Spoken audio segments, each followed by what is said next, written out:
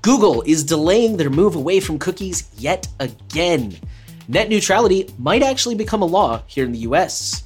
We have some exciting open source FOSS news and much, much more. Welcome to Surveillance Report 97, where we are dedicated to keeping you private and secure with the latest news from the past week. I am Nathan from The New Oil. I am Henry from TechLore. This week, our promo segment, as usual, is Monero and Patreon. Monero is a private cryptocurrency. You can send it almost anonymously. It's basically digital cash, and you can do that using the QR code on the screen or the address in the description.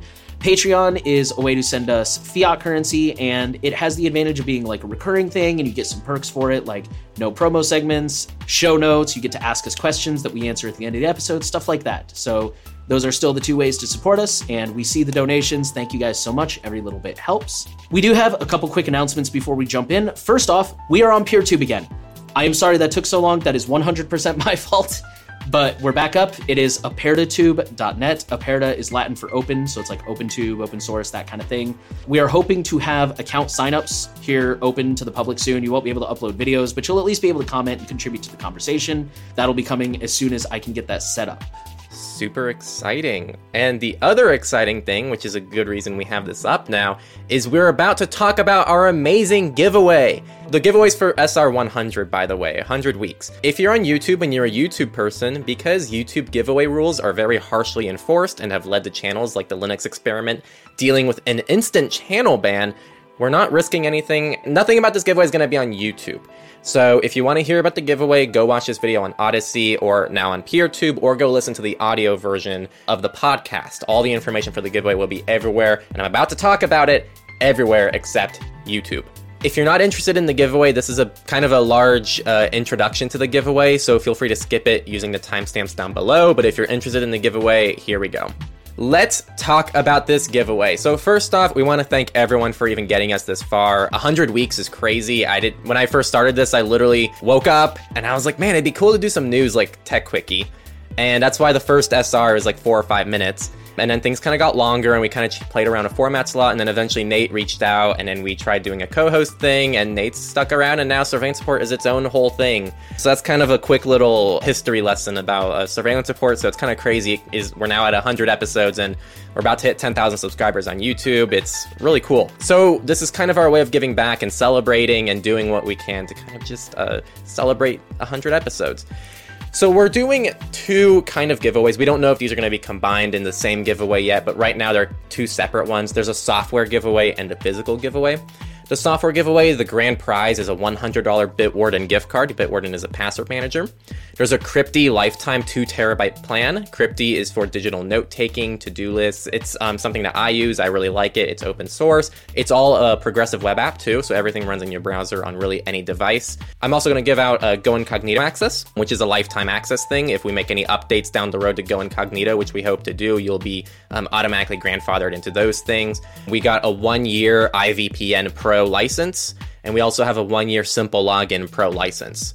So that's the grand prize. And then we also have 4 regular winners: Crypty, 400 gigabyte lifetime plans, Go Incognito, 1 year of IVPN, and 1 year of Simple Login. That Bitwarden gift card is also good for their stores. So you could use it for like 10 years of Pro, or you could use it to pick up some swag.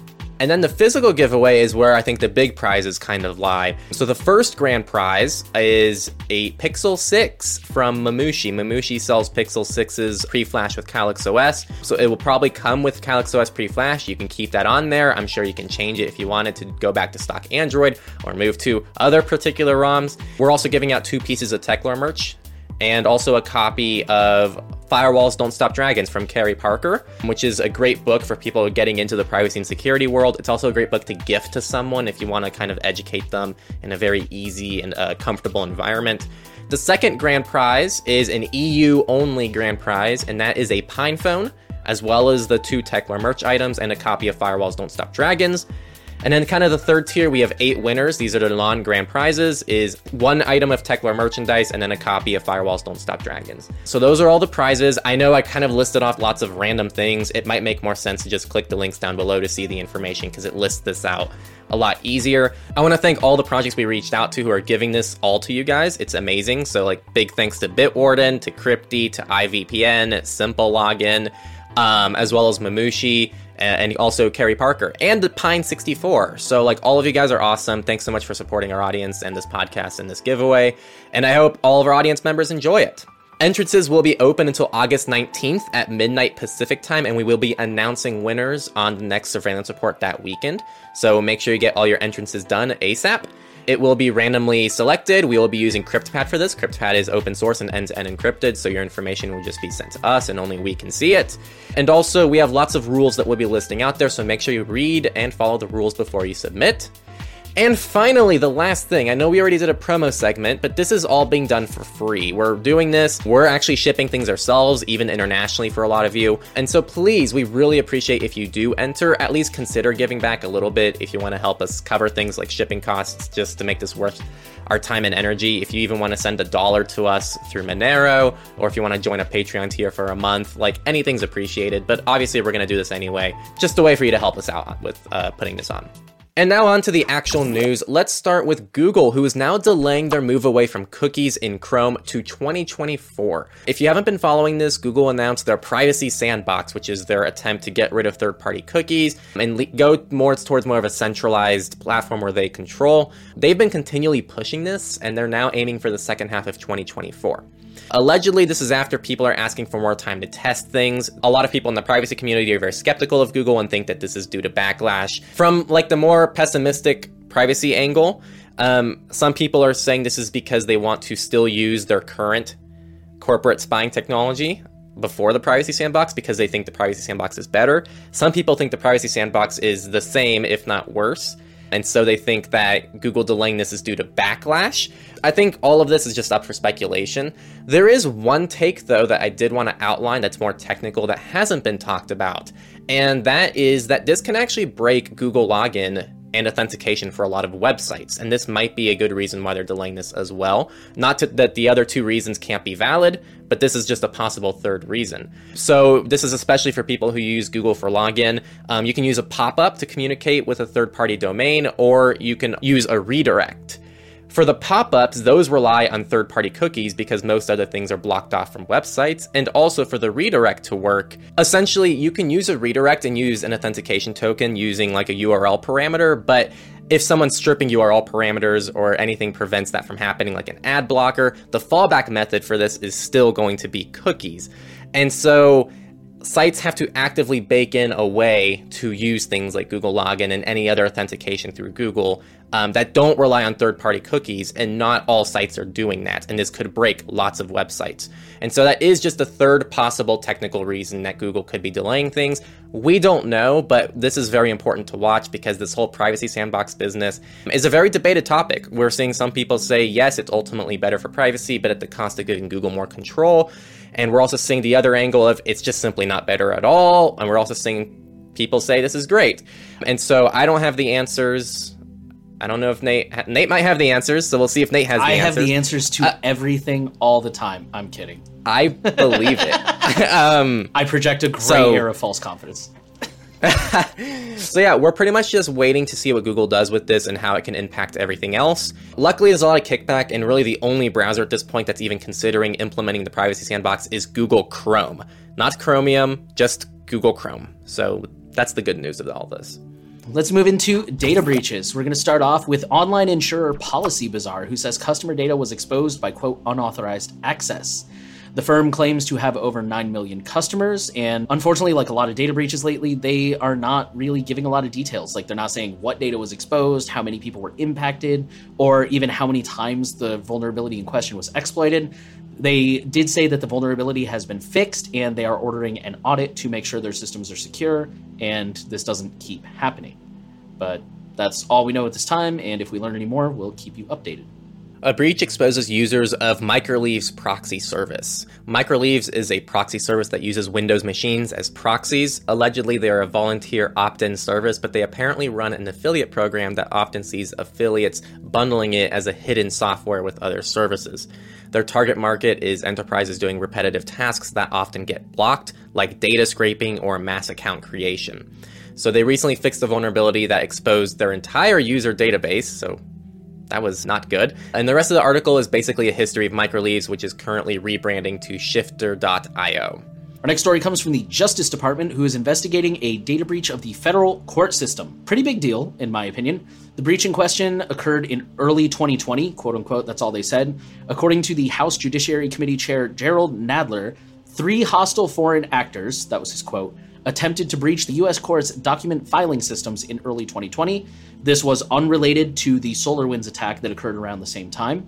That's kind of it. There's still a lot of questions being asked. Understandably, a lot of politicians want answers.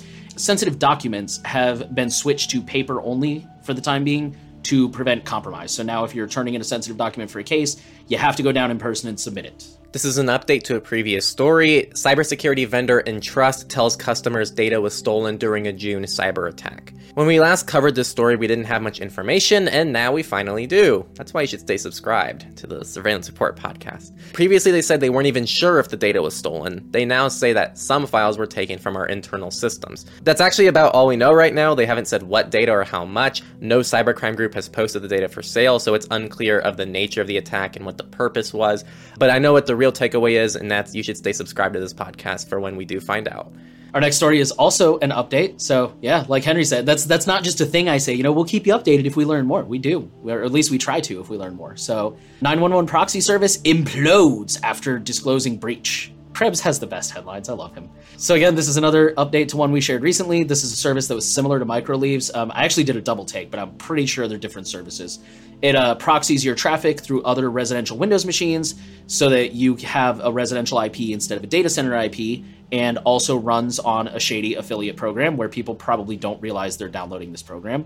After Krebs on Security discussed a data breach from them, which was just 10 days ago at the time of this publication, they are now shutting down. Apparently, whoever hacked them overwrote critical parts of the system, and I'm guessing they didn't keep backups because they were like, yeah, we can't recover from this, we're shutting down. This sounds like an actual conclusion more than an update. So we covered the Tim Horton data breach several weeks ago. They're now offering free coffee and donuts to settle... Oh, and a donut to settle data privacy invasion claims. Big, important asterisk on that donut. To rewind a little bit, Tim Horton was collecting user data like location, even if the app was closed. Tim Horton is a Canadian coffee donut shop, kind of like Starbucks in Canada, as far as I know. They are now settling. They have to delete the data they collected, as well as order any third parties who collected it to do the same. In addition, they are offering customers 1 free donut and 1 free coffee. This is a quote from the article. By Canadian pricing, affected Tim Hortons customers can expect a class action settlement to pay out approximately $2 Canadian dollars and 88 cents.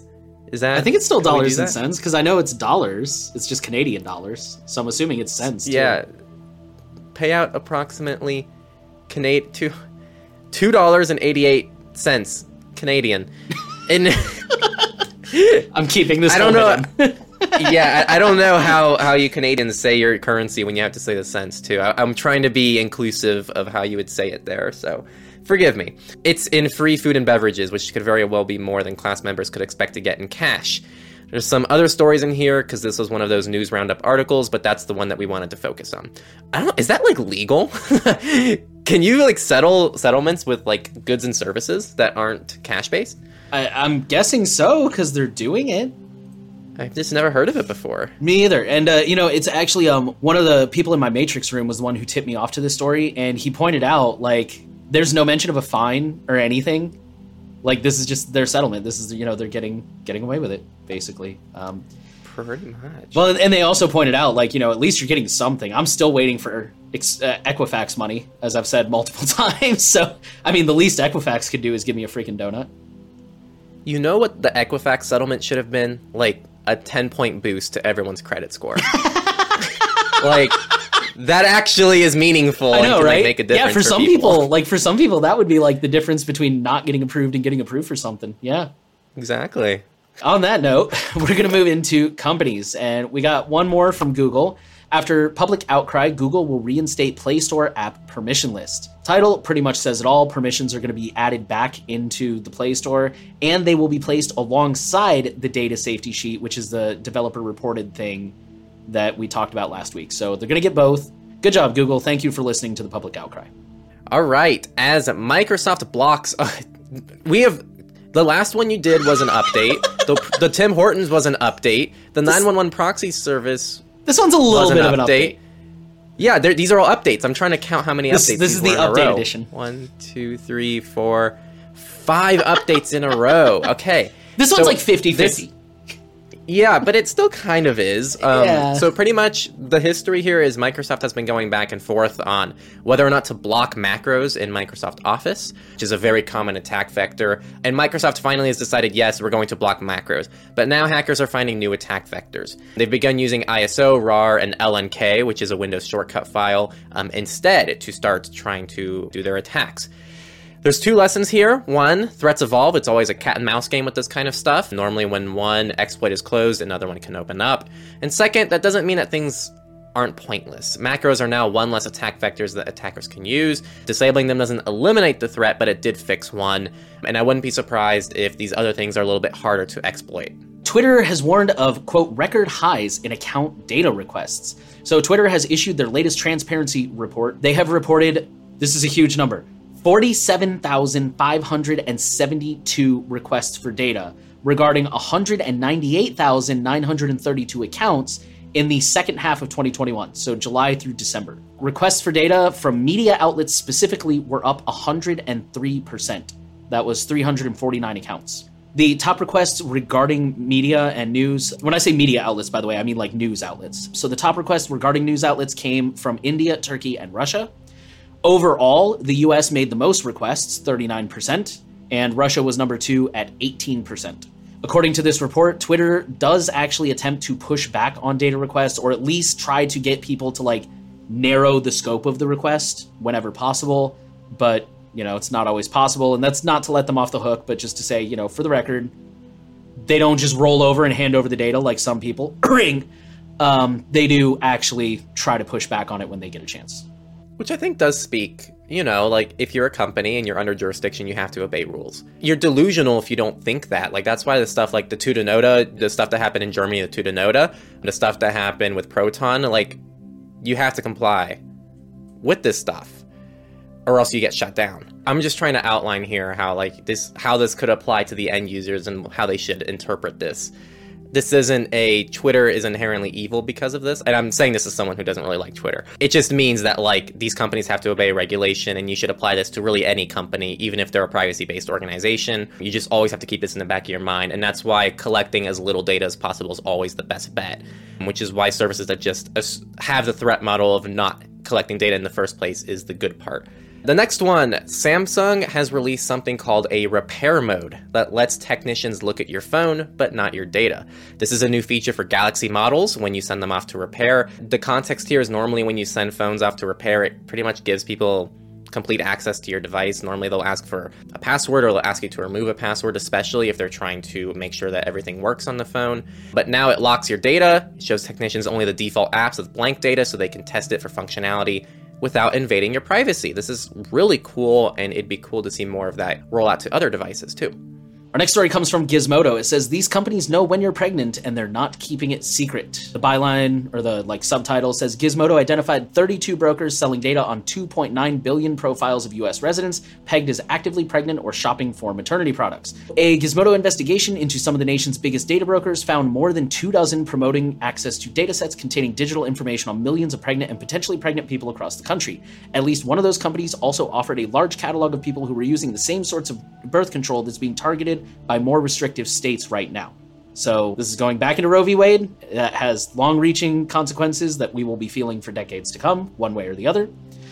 Gizmodo was able to find likely data sources for 19 of the data brokers by scouring announcements about past partnerships and integrations. For the remaining handful of these players, the mind-boggling complexity of the data sharing ecosystem meant it was completely impossible to suss out where exactly they were deriving their data. So basically, we don't know where everybody's getting their data from. We can take some guesses. They mentioned, for example, there's a company called Alike Audience who was selling the data of 61 million iOS users, but they didn't specify where they got that data, whether it was from like an app or, user-reported stuff or some kind of like plugin, like a Google Analytics type thing. The article speculated that in that specific situation, they might be getting the data from MasterCard by reporting purchases in the maternity care category. which again is kind of broad. Like, they wouldn't really say what exactly falls into that category. So this is all a very opaque, hidden industry, and they're not at all trying to protect your data. They're just selling it to whoever wants it. Yeah, just very unsettling and worth knowing. There's a story, it's from like 2014, I think, where this lady decided she got pregnant, and she decided that just as a pure experiment, she wanted to keep data brokers from finding out about it. And she said that, like, if I remember correctly, I could be exaggerating this, that, like, the lengths she went to hide this information from them put her on, like, a criminal watch list or something like that, or at very least made her feel like a criminal, because she had to go out of her way, like, pay for everything in cash, use the Tor browser. Like, it's a really interesting read. If I can find it, I'll throw it in the show notes. These companies are super, super invasive, and it's very unfortunate. And you get another update. Yes, another update. Bunnings and Kmart have halted their use of facial recognition technology in their stores as Privacy Watchdog investigates. This is an update, as Nate just said. A consumer group called Choice alleges that the companies were not giving sufficient notice of the use of this technology. The managing director of Bunnings said that Choice mischaracterized the use of their tech, saying it was only used to enforce store bans, while Kmart said they use it to prevent refund fraud.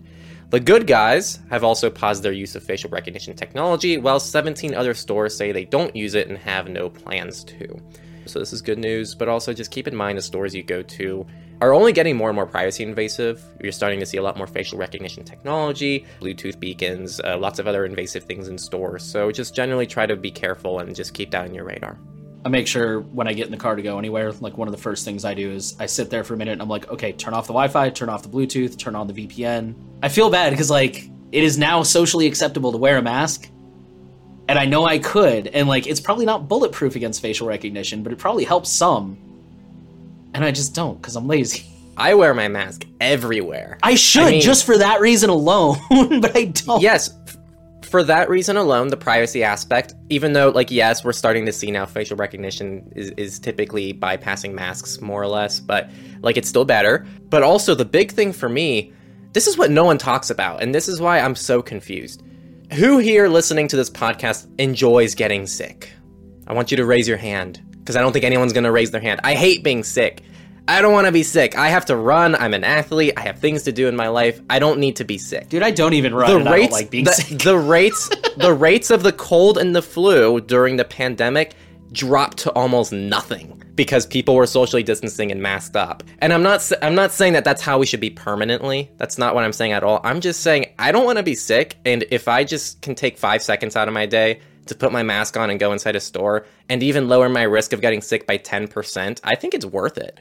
Plus the privacy aspect of things. But that's my take. Like, I don't want to get freaking sick, man. COVID aside, I don't want the cold. I don't want the flu. I don't want anything. I want to be, like, healthy all the time. And with that, we'll move into the research section, and we're going to start off with some good news. Ransom payments fall as fewer victims choose to pay says hackers, cyber criminals. So this comes from a, quote, ransomware remediation firm called Coveware.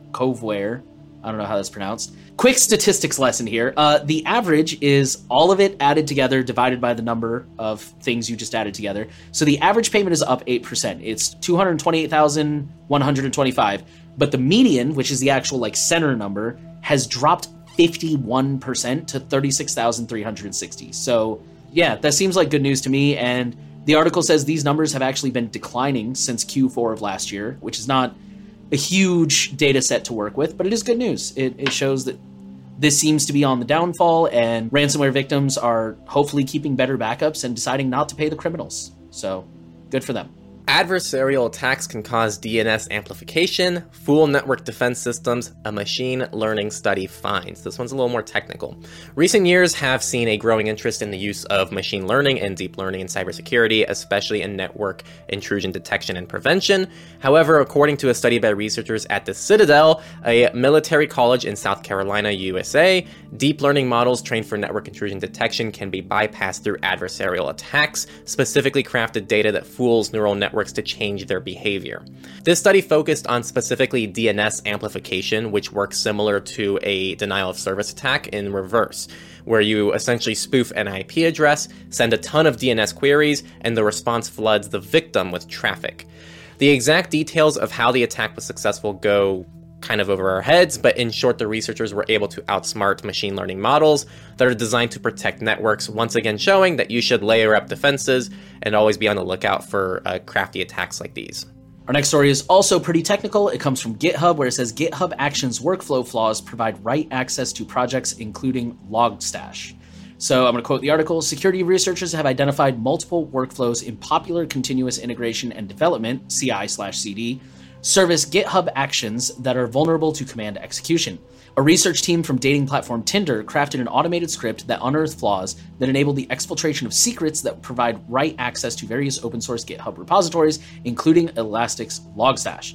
So basically, they found that, I believe it was pull requests, can be abused, and if you inject malicious code in there, and I'm assuming it has to be accepted, but if you inject malicious code in there, it can actually expose secrets like credentials that give you write access to the project. In a worst case scenario, you can exploit a vulnerable workflow to retrieve the GitHub token value, which has, again, write access to the repository. And this can be used to push a malicious build against users and perform supply chain related exploits. If more sensitive access tokens within the workflow, such as AWS credentials, API keys, or service credentials are exposed, this could lead to a compromise of a company's infrastructure. Tinder Security Labs has open sourced the tool for research. GitHub Workflow Auditor checks workflows for unsafe user inputs, malicious commits, and secrets. GitHub Security Lab has meanwhile previously recommended that pull_request_target only be used when developers need the privileged context of the target repo in their workflow. Basically, they've open sourced this tool, so if you're a developer, you can use this to check, we just mentioned layer your defenses. This can be another tool in your arsenal to check for any malicious commits or suggestions. And as always, principle of least privilege. If somebody doesn't need that level of access, they shouldn't have it. And our last research article of the week, 1 in 5 data breaches was due to a software supply chain compromise, an IBM report warns. This is just a stat, supply chain compromises, which is essentially when a good example is, let's say, Apple releases a new iPhone. Along the supply chain process where the phone is actually being developed and put together and produced before it's ever shipped to you, that's where the attack would happen. That's what a supply chain attack generally is. But this happens on the software side of things. So it's the software equivalent of like a physical supply chain attack. Supply chain compromises take 26 days longer to identify and contain than average, and a total cost of a supply chain attack on average is $4.46 million, which is 2.5% higher than average, and the global average cost of a data breach is $4.35 million, which is 13% higher than the last 2 years. Lots of big numbers that I hope scare people more than it currently is. And now we'll move into the politics section, where we're going to start off with some potentially good news.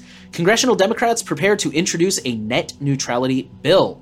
So Democrats on Capitol Hill on Thursday introduced legislation that could restore net neutrality and the authority of the Federal Communications Commission to regulate broadband. The legislation would reestablish the FCC's authority over broadband infrastructure by reclassifying internet services as a telecommunications service. This would mean stricter oversight for broadband companies like AT&T, Comcast, and Verizon.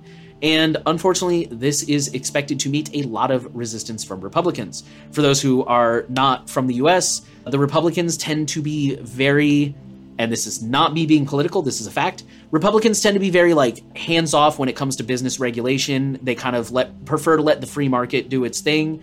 So any kind of oversight or regulation like this is generally not going to be well received by Republicans. I'll go ahead and say this. Personally, net neutrality seems to me like the absolute most Republican free market thing you could possibly do. All net neutrality says is that the provider is not allowed to discriminate against the content. So, for example, I think it's AT&T has a deal with HBO Max, and therefore, right now, without net neutrality, AT&T could charge you more if you watch Netflix or throttle Netflix. But net neutrality would say, no, you have to treat all traffic the same, and you have to let Netflix and HBO Max both through at the same speeds without charging extra. So it puts everyone on a level playing field, and I don't understand why Republicans are so opposed to this. To me, this seems like the most free market thing I've ever heard of. Whatever, get off my opinions. Net neutrality might possibly become a thing. It's probably going to meet a lot of resistance, and it's going to be an uphill battle, but personally, I think it would be a really huge win if that became a thing. New Orleans has okayed some police use of facial recognition. This is a reversal of a decision and includes facial recognition software and cell phone surveillance towers, which we don't really know what that means since Most cell phone towers are kind of just surveillance towers, so they might be referring to stingrays, but it's kind of unclear what's being referred to here. This comes as murders are at a record high, not seen since Hurricane Katrina. The mayor called it a tremendous stride toward greater public safety, while the ACLU points out that facial recognition software is both racist and sexist and cites a lack of evidence that it actually reduces violence. We're citing ACLU. If you have an issue with that, go to their blog post, don't go to us.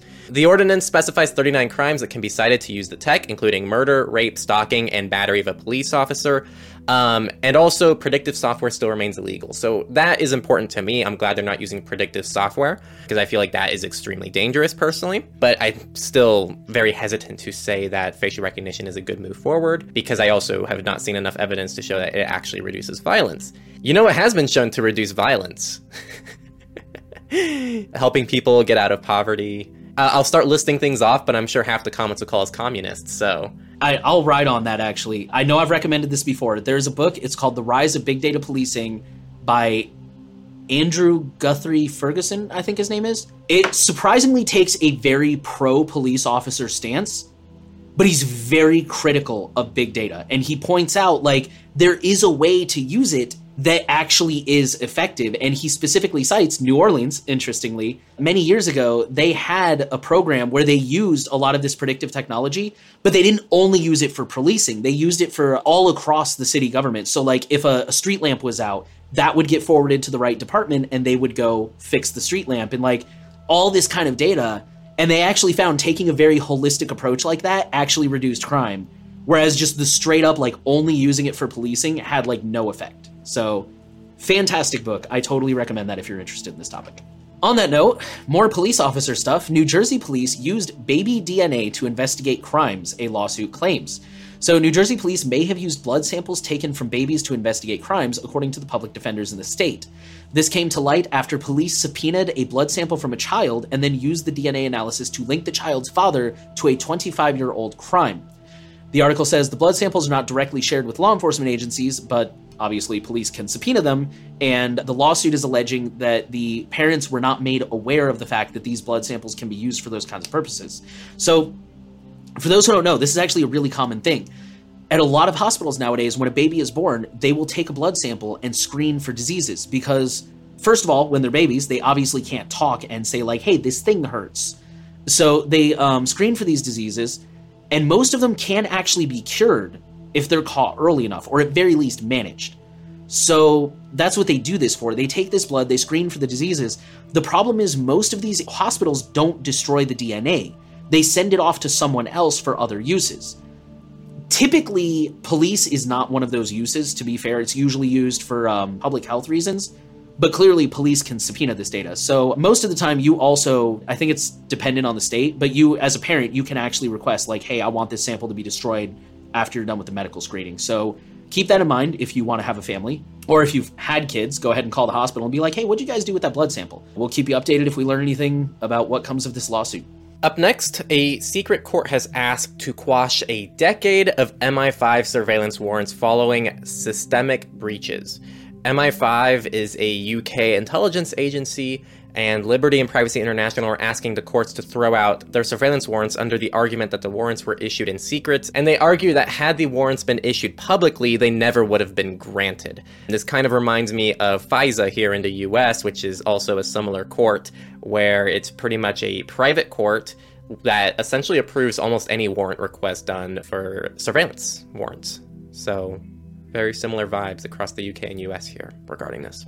Our last story comes from Malaysia. The headline says, bill banning tobacco smoking products would compel suspects to give enforcers access to personal devices.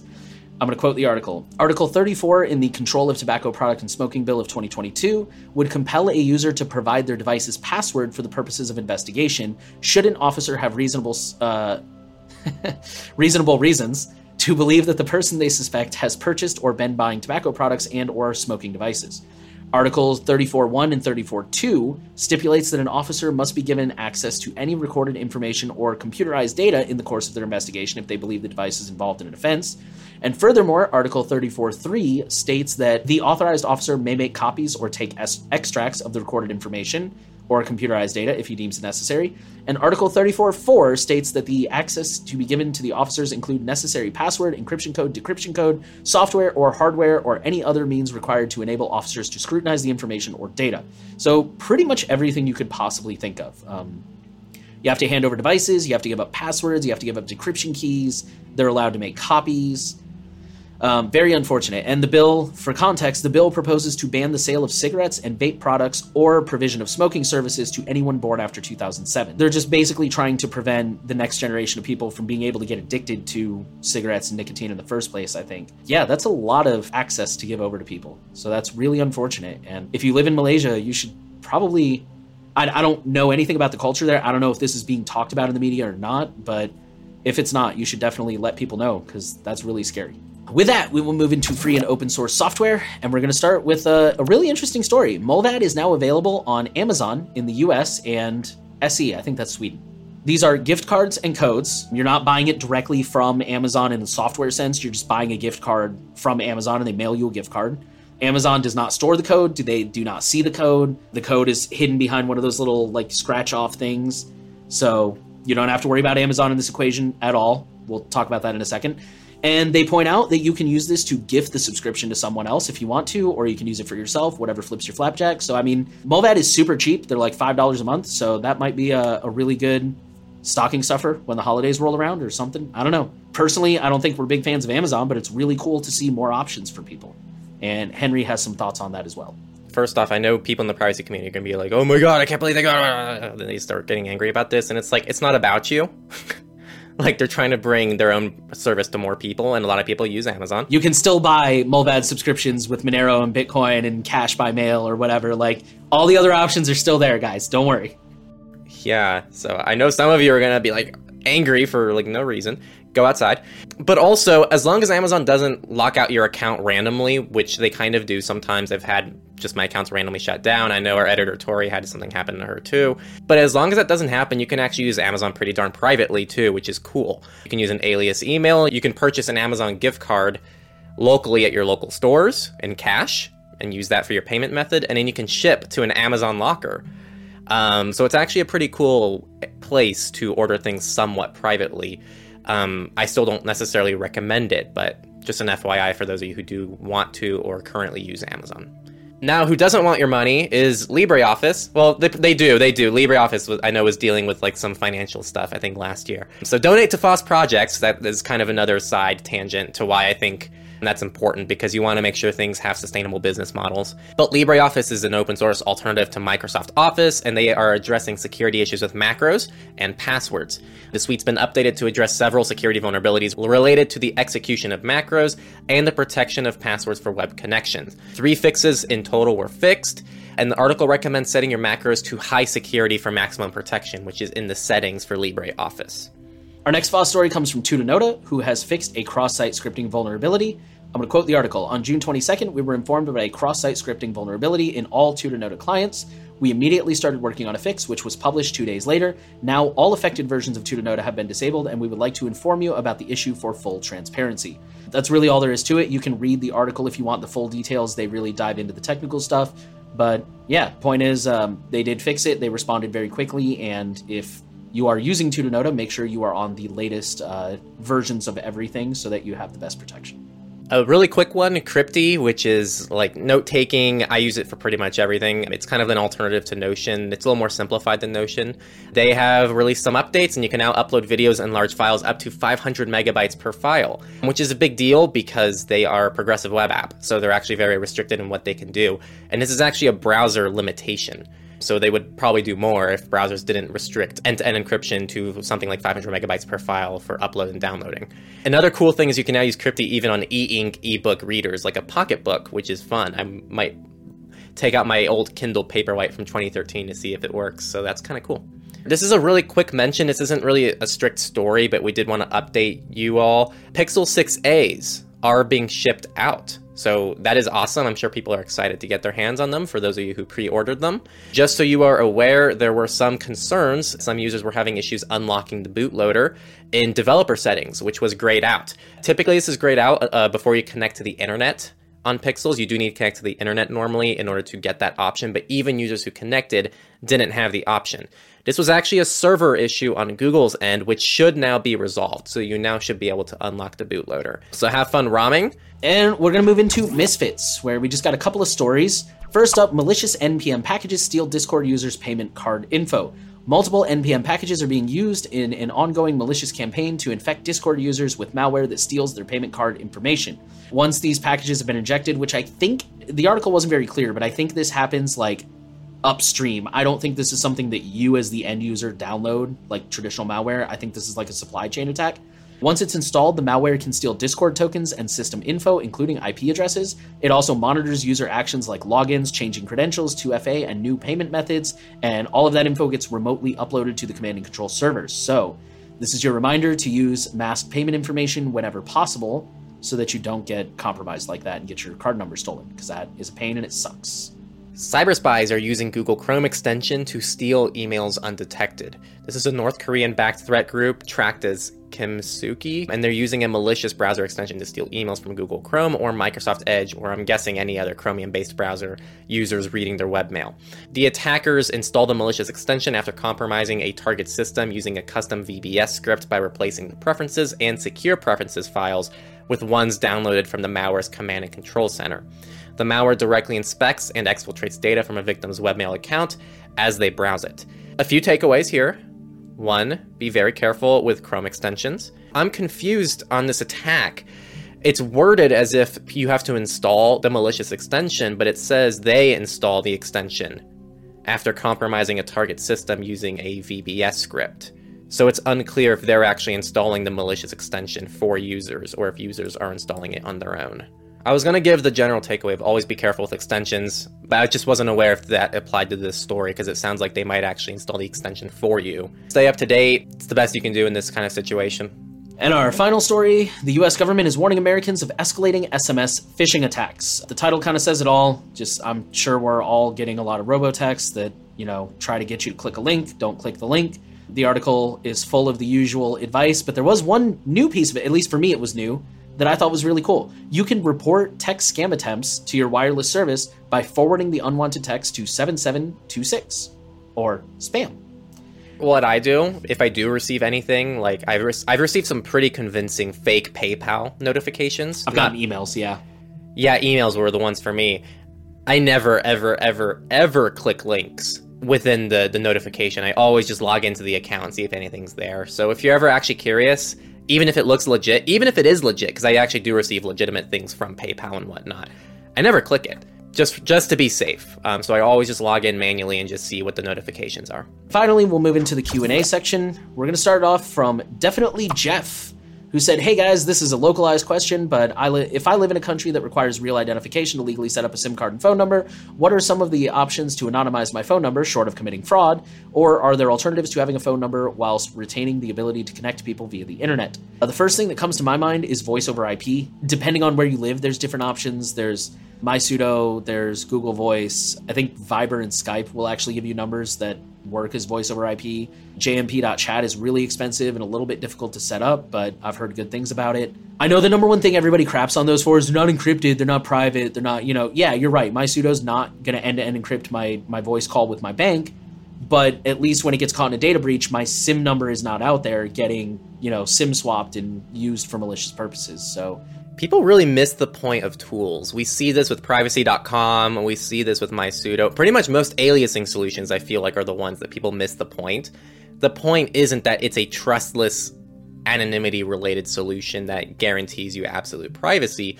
The point is you're now only needing to trust one party instead of giving out your real information to countless parties. That's generally the takeaway for all of these aliasing solutions. I know it's kind of a side tangent to the question, but I did want to address it because we unironically get people who say MySudo shouldn't be used, it's closed source. And it's like, you're really missing the point of what this tool is providing here.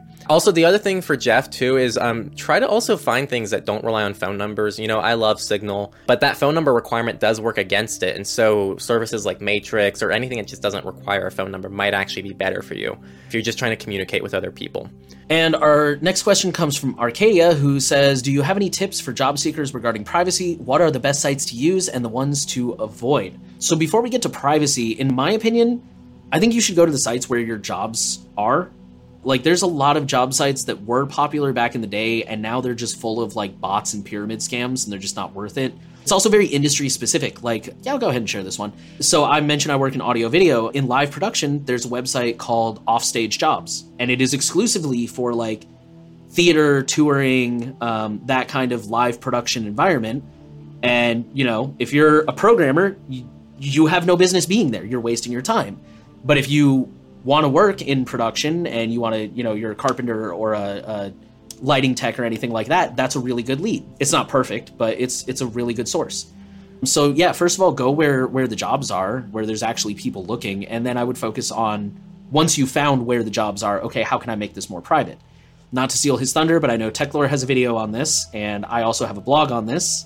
So there's a couple of resources. I'll try to remember to put those in the show notes. I think the privacy and security tips are found between the video and the blog, where we kind of break down like how to set up your devices and your environment for the job hunt, and how to actually conduct the job hunt in as private and secure way as possible. Ultimately, it's still a personal task that's going to involve you and some personal information, but it covers like how to handle phone numbers, emails, and other private information in a way that, you know, won't necessarily cause red flags for anyone.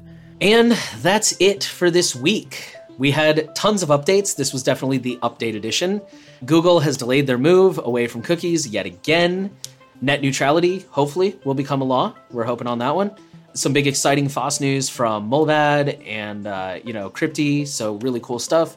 And a lot of other news as always. We want to remind you that the best way to support us is through Patreon and Monero. The only ways to support us at the moment, but Monero is a privacy coin, and you can use the QR code on the screen right now to send us some. It's completely anonymous. We don't know who you are, but we see every donation, and it's very much appreciated. Patreon uses fiat currency, but it's recurring, and you get little bonuses like access to the show notes and the ability to ask questions like the ones we just answered. We want to remind you guys also that we are doing a giveaway, so we're not going to talk about that on YouTube, but if you missed that, be sure to check out Odyssey or PeerTube or the audio version and get all the details on that. It's right at the beginning of the show. We want to thank you guys for listening to Surveillance Report. The final thing we want to ask of you, as always, share the podcast around. Make sure you are subscribed and give us a rating if you're listening on a platform where that is an option. We want privacy to reach as many people as possible, and you can help us do that by sharing things around. So thank you again for listening, and we will see you guys next week.